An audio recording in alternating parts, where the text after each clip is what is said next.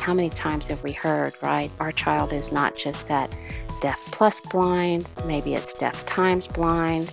And for some of us, it's deaf to the blind power because it's such an exponential impact to have that dual sensory loss. From the Outreach Department at the Texas School for the Blind and Visually Impaired in Austin, Texas, this is A Sense of Texas. Here is your host, Emily Coleman. Welcome to A Sense of Texas. I'm Emily Coleman. Today we're talking to leaders Jacqueline Izaguirre and Melanie Knapp from the National Family Association for Deafblind, or Nfadb. You'll also hear mention of the Deafblind Multi-Handicapped Association of Texas, or DBMAT. Nfadb seeks to empower families with individuals who are deafblind from birth to earth. Their words, and also mine. Find out how they connect with others and bring information about individuals who are deafblind to Capitol Hill and beyond.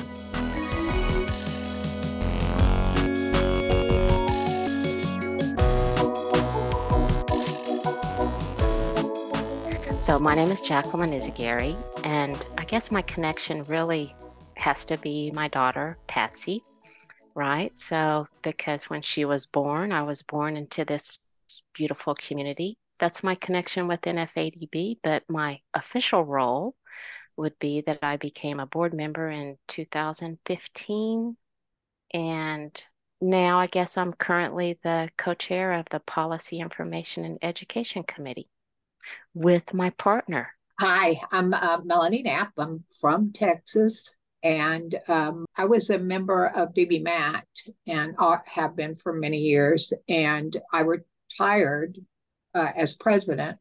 And about a year later, I was going, I missed the community. And so I had the opportunity to to NFADB and become a board member in 2019. And one of my passions is the Policy, Information, and Education PI committee. And Jacqueline asked me to co-chair with her. So I am. And of course, I have my inspiration, and everything I do is in memory of my son, Christian, who died 17 years ago. And it still goes on, and I continue to love this community and work for the best of the community.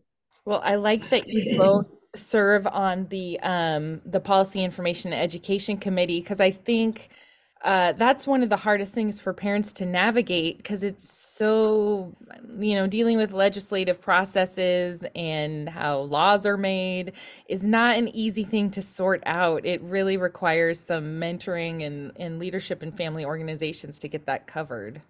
Well, I don't know that we're necessarily experts here, Emily. I would say that we're kind of finding our way.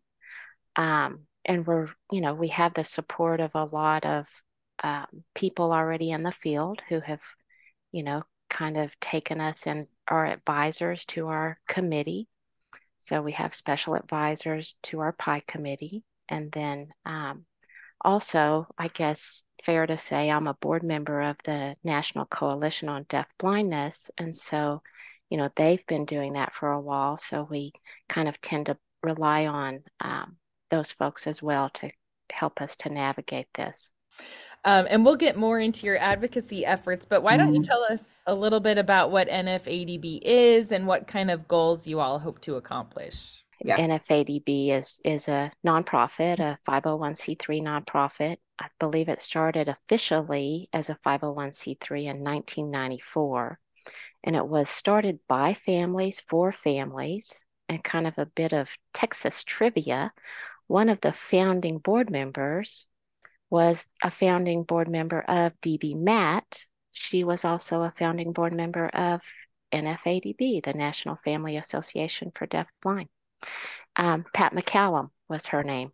But, what I think they really do is they are there to kind of lead families, right? So we have individuals who are members, professionals, organizations, agencies, anyone really interested or or serving individuals who are deafblind can become a member of NFADB. So Right. it's there for families, but we welcome everyone. And, we were I think we have more board members than we ever have.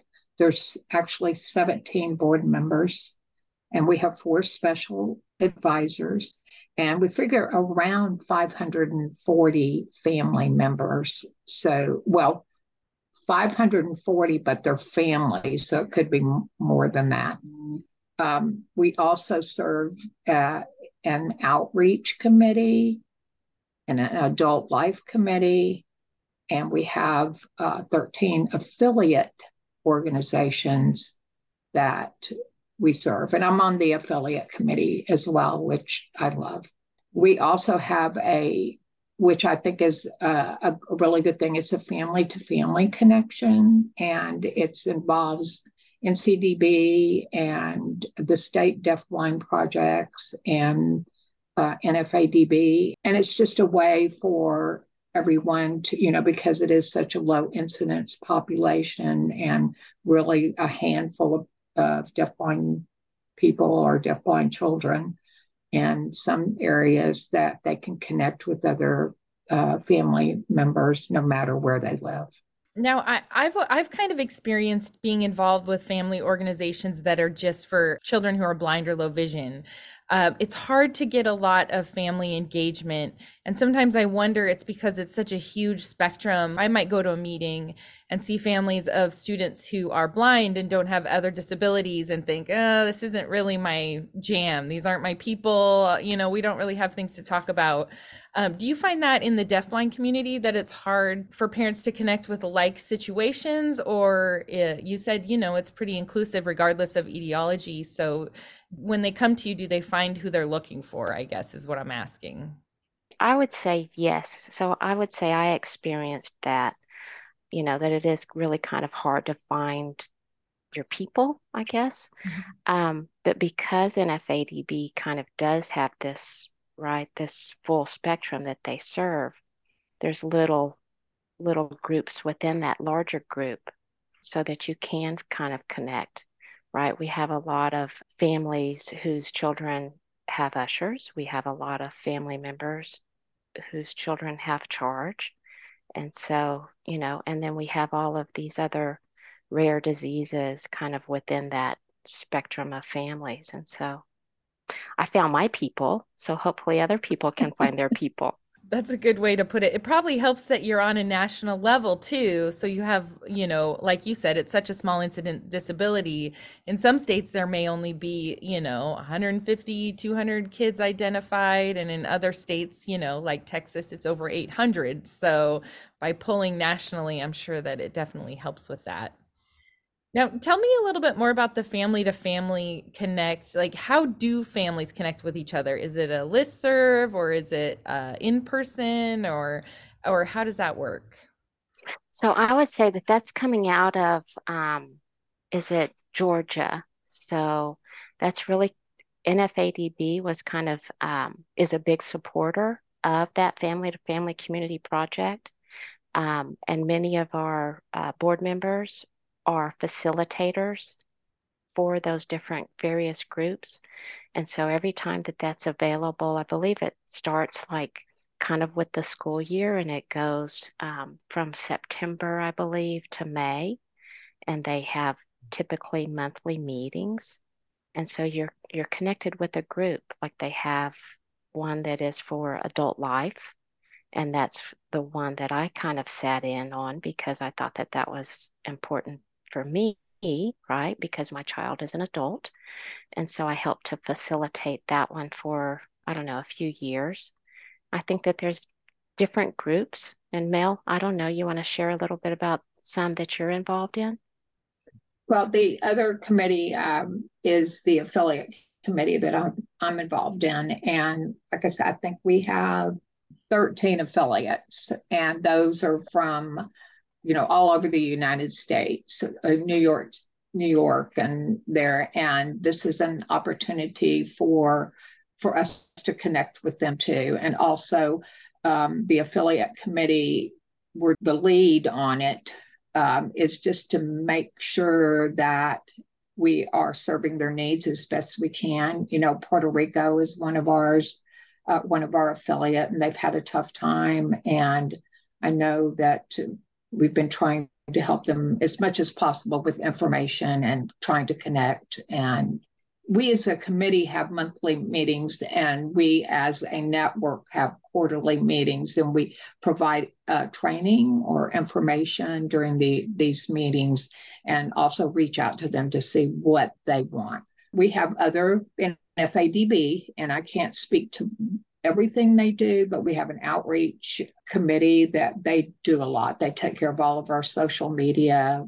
And that's a good mention, because our social media does really have a bigger presence than our active membership. I think we have like over 3,800 followers just right on Facebook. And so, and then we also have kind of some little, like there's an adult life group that has like a little smaller group within our Facebook page, and they can get together and communicate and share resources and that kind of thing through Facebook. So, yeah, there's a lot of opportunities for families to connect with one another. I know you all have an advocacy day coming up, so why don't you give us some information about that? So, we have that scheduled for April 19th, and we're very proud to say that that's going to be kind of our first deafblind day on the Hill, if you will. We are planning to join together like in person. So the in person can either be you're going to go visit with your legislator kind of in their local office, or you're going to be in person with us in DC, which we're really excited about. And we're also facilitating some virtual meetings with legislators as well. And so we have this national advocacy agenda that was built. It's not just NFADB's issues. It was built by our pilot year of our family advocacy training and education group, which was what, like 12 organizations? And that family advocacy training was pretty intense. It was 6 weeks of training. We had homework and everything. Um, and we took family leaders who kind of really already had some of that experience. And so it wasn't really like an advocacy 101. It was, how do you do this kind of to make systems change? And so from that, after we did our 6 weeks of training, then we went into 6 weeks of, let's say, discussion to come up with this national advocacy agenda that everyone had kind of their own very important, right? What's important to you?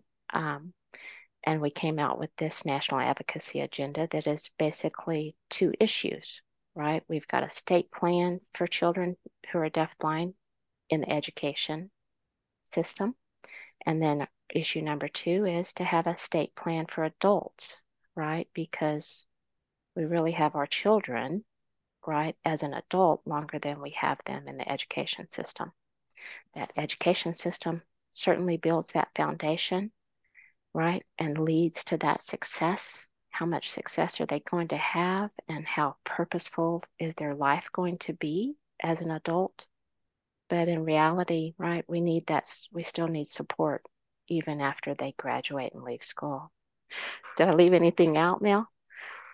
No, all I was going to say is there's a need for improvement on the systems level, and that's what we're about, is trying to train family leaders to carry this torch and to the federal part of the law, and get these changes and made for these children. And also, we all agree, we have quite a few adult children that are members of our organizations and NFADB and our affiliates, and it is an issue. Your children are in school till, like Jacqueline said, till they're about 20, 22, and what do we have prepared for them? So one of our asks is not necessarily in line with the Cogswell-Macy Act Title III, which is where a lot of our national advocacy agenda is that we ask for a good transition plan for our children to follow through to the adult with a good transition plan. So hopefully when we go, we want to be able to present not only the educational part of it, but the adult part of it, because they are at, in the community are for 40 to 50 years. And it's scary that this is not already taken care of. You mentioned state plans. I'm wondering, did you pull that idea from Cogswell Macy? I know they have stuff in there about We state did. plans. We did. So when we started that second 6 weeks, right, where we're kind of having these really kind of intense discussions about what's important to us, right? And what do those issues want to be? Our advisor, the woman who was facilitating our discussions, had advised us to, we really probably need to have two ask, right? And not get crazy. So it was like, oh, but Cogswell Macy is really important to us. So what we decided to do with our two ask was, okay, well, we want two state plans, right? One for that education, right? And then one for the adult. And so we took all the pieces out of Title III of Cogswell Macy to say, and where do we start? What should that state plan include? Well, we really need a great definition for deafblind. How do you define it? How do you identify them? Because that's where it really starts, so that they are labeled, I guess, for lack of a better word, but more importantly, so that they're getting the services that they need. We started there. And then what's important to serve them in that educational setting? Well, we need to make sure that we have qualified personnel. And that qualified personnel includes those teachers of deafblind and interveners, right? Because those two really, they need each other. It's a team approach. And then what's more important there is we want that intervener to be recognized as a related service. Just like O&M services are recognized as a related service.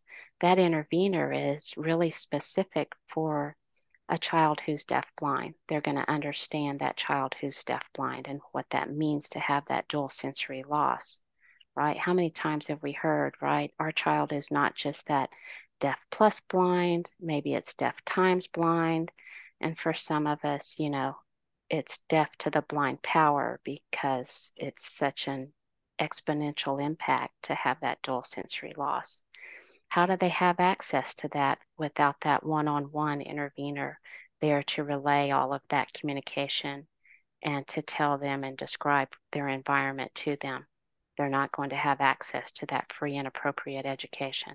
Well, that's exactly, I'm thinking about my own son, and forgive me, but Christian, um, one of the main reasons I do this is because Christian didn't have an intervener until he was 20 years old.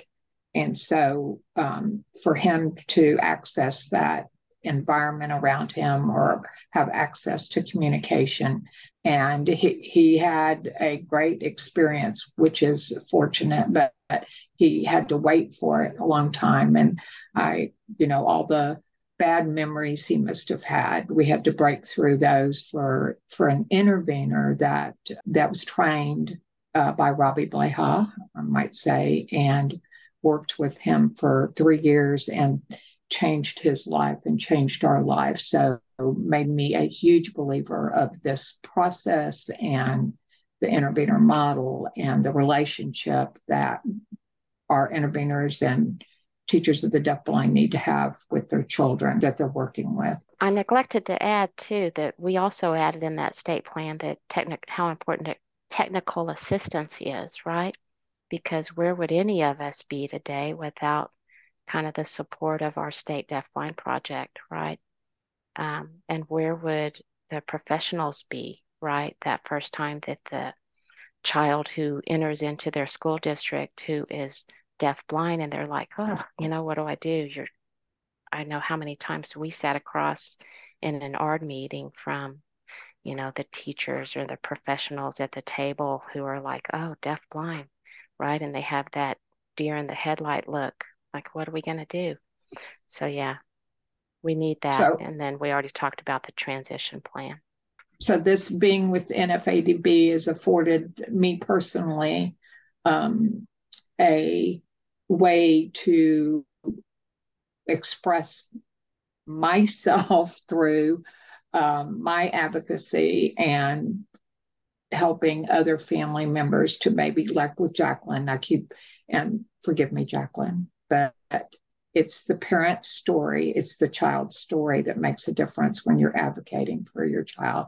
And when she is very private, but I do, she's getting better talking about her why that she's here. I'm proud of you. So So, if there were other families or professionals that wanted to participate in the advocacy day, how could they get connected with NFADB? So the plan is we'll do our family advocacy training every fall, and then we'll kind of stay in touch and build this network of family advocates so that every spring we are, well, every spring that there is legislation in session, we will do a on the Hill Day for deafblind. So that's our plan. And so, it's real easy to kind of connect. It's on our website. Go to www.nfadb.org. And if you just kind of want to give us a trial run, right, a 1 year membership is only $15, but you're getting more bang for the buck if you join for a lifetime member and become a lifer like Melanie and I for $100.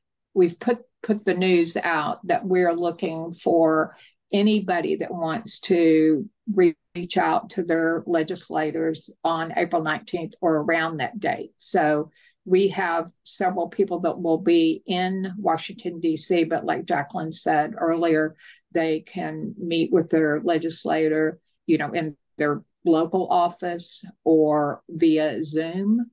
And if anybody feels like they have that energy to or have a story to tell, that they need to take a look at our national advocacy agenda.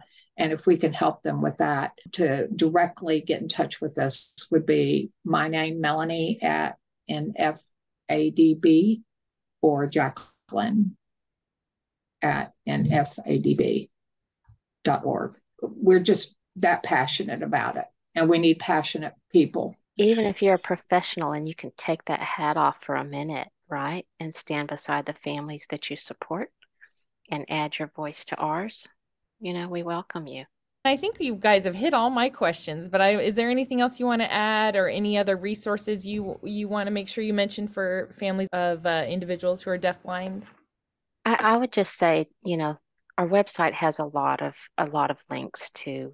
They have our partners, the NCDB National Center on Deafblindness and Helen Keller National Center.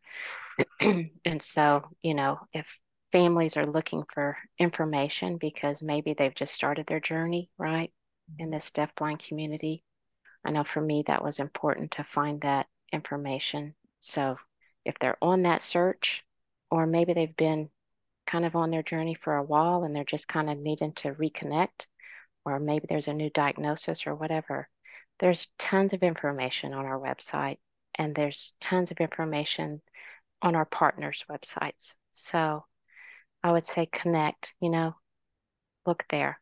I agree with you, Jacqueline. And also, I've also I worked in the medical field, and I used to in the special needs clinic at a local hospital where I live, and also it was a teaching hospital. And I had the opportunity to meet families that needed the services or the information. And I always worry about that too, because when I left, I was hoping that that would be carried on. And I think if it isn't, that's something that needs to be done, to go into hospitals or clinics that have special needs children in there for that deafblind piece of it, because I think we are missing a lot of children in the United States. And unfortunately, for whatever reason, whether they're being misdiagnosed, whether their families don't have a voice or can't have a voice, we want to speak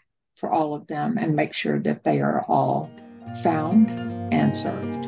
Do you know an infant or toddler in Texas who may have a vision problem? They may qualify for free services.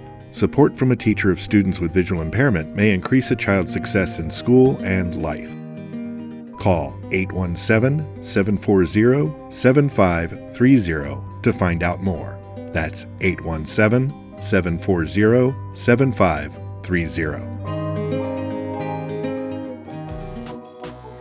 Thanks to Melanie and Jacqueline for sharing their own stories, the needs of individuals who are deafblind, and information about the important work of Nfadb. Their emails can be found in our episode description, along with a lot of important links. From the TSBVI Outreach Department and A Sense of Texas, I'm Emily Coleman. See you next time. This has been a presentation of the Texas School for the Blind and Visually Impaired Outreach Department. If you have any questions or suggestions for topics to cover in future episodes, please contact us at podcast@tsbvi.edu.